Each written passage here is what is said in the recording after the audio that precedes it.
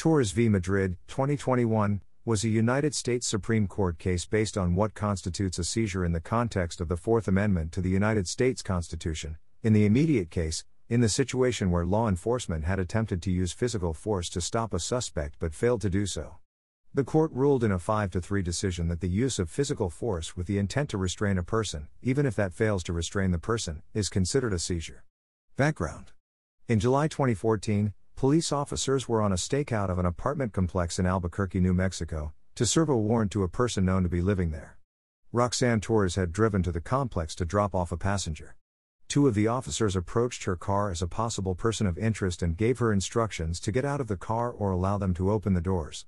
However, as it was dark, and both officers were in darker clothing and tactical vests, though still wore police badges, Torres mistook their orders as a possible carjacking and began to set the car in motion.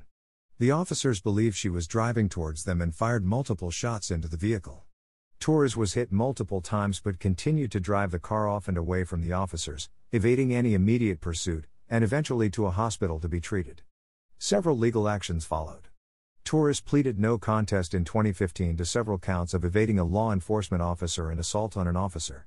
The district attorney's office reviewed the case and declined to file any charges against the officers as body cam footage showed both wore the identification identifying them as officers. Torres filed a civil action against the officers in the United States District Court for the District of New Mexico, asserting that the officers' use of gunfire was excessive force under the Fourth Amendment to the United States Constitution.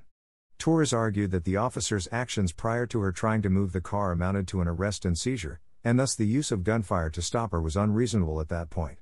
The district court judge concluded that in the situation at hand, Torres had never been arrested or seized by the officers, so the Fourth Amendment rights did not apply as they never had physical control of Torres. As all other actions that officers took fell within qualified immunity, the district court granted summary judgment to the officers. Torres appealed to the United States Court of Appeals for the 10th Circuit. The 10th Circuit affirmed the district court's judgment, in that Torres was never arrested or seized, and thus has no Fourth Amendment claim. Supreme Court. Torres petitioned to the Supreme Court on the question whether the unsuccessful attempt to detain her was considered a seizure within the context of the Fourth Amendment. The petition argued that the 10th Circuit's decision was at odds with California v. Hodari, the prevailing standard for what constitutes a seizure, and with precedents of 3 other circuit courts.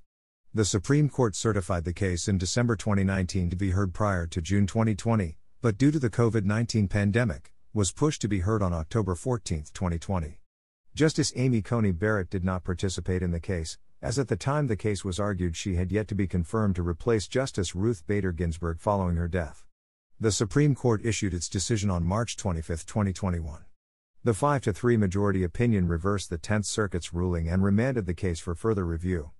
Chief Justice John Roberts wrote the majority opinion, joined by Justices Stephen Breyer, Sonia Sotomayor, Alana Kagan, and Brett Kavanaugh. Roberts wrote in his opinion, "The officer's shooting applied physical force to her body and objectively manifested an intent to restrain her from driving away. We therefore conclude that the officer seized Torres for the instant that the bullet struck her." Justice Neil Gorsuch wrote the dissenting opinion that was joined by Justices Clarence Thomas and Samuel Alito. Gorsuch wrote the majority's need to resort to such a schizophrenic reading of the word seizure should be a signal that something has gone seriously wrong. Today, for the first time, the majority seeks to equate seizures and criminal arrests with mere touches, attempted seizures and batteries. The text of this podcast is sourced from the Wikipedia Foundation under a Creative Commons Attribution, Share Alike license. The written text has been altered for voice presentation. To view the modified and original text versions, visit thelegalpages.com. The content of this podcast is presented for informational purposes only, and is not intended to be legal or professional advice. The Wikipedia Foundation is not affiliated with this podcast.